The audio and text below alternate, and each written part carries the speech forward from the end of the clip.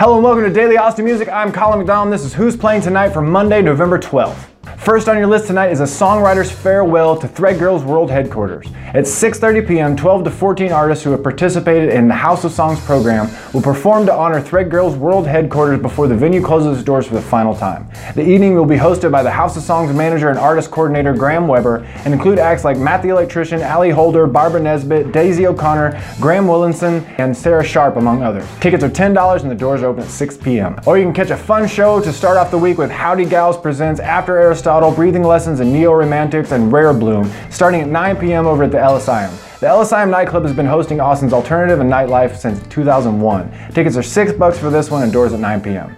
Or every Monday night you can see the Peterson Brothers playing at the Continental Club at 6:30 p.m. This one's a free show and it's 21 and up. Now that's it for Who's Playing Tonight for Monday, November 12th. If I missed something on the show, let me know in the comments below. I'll see you tomorrow.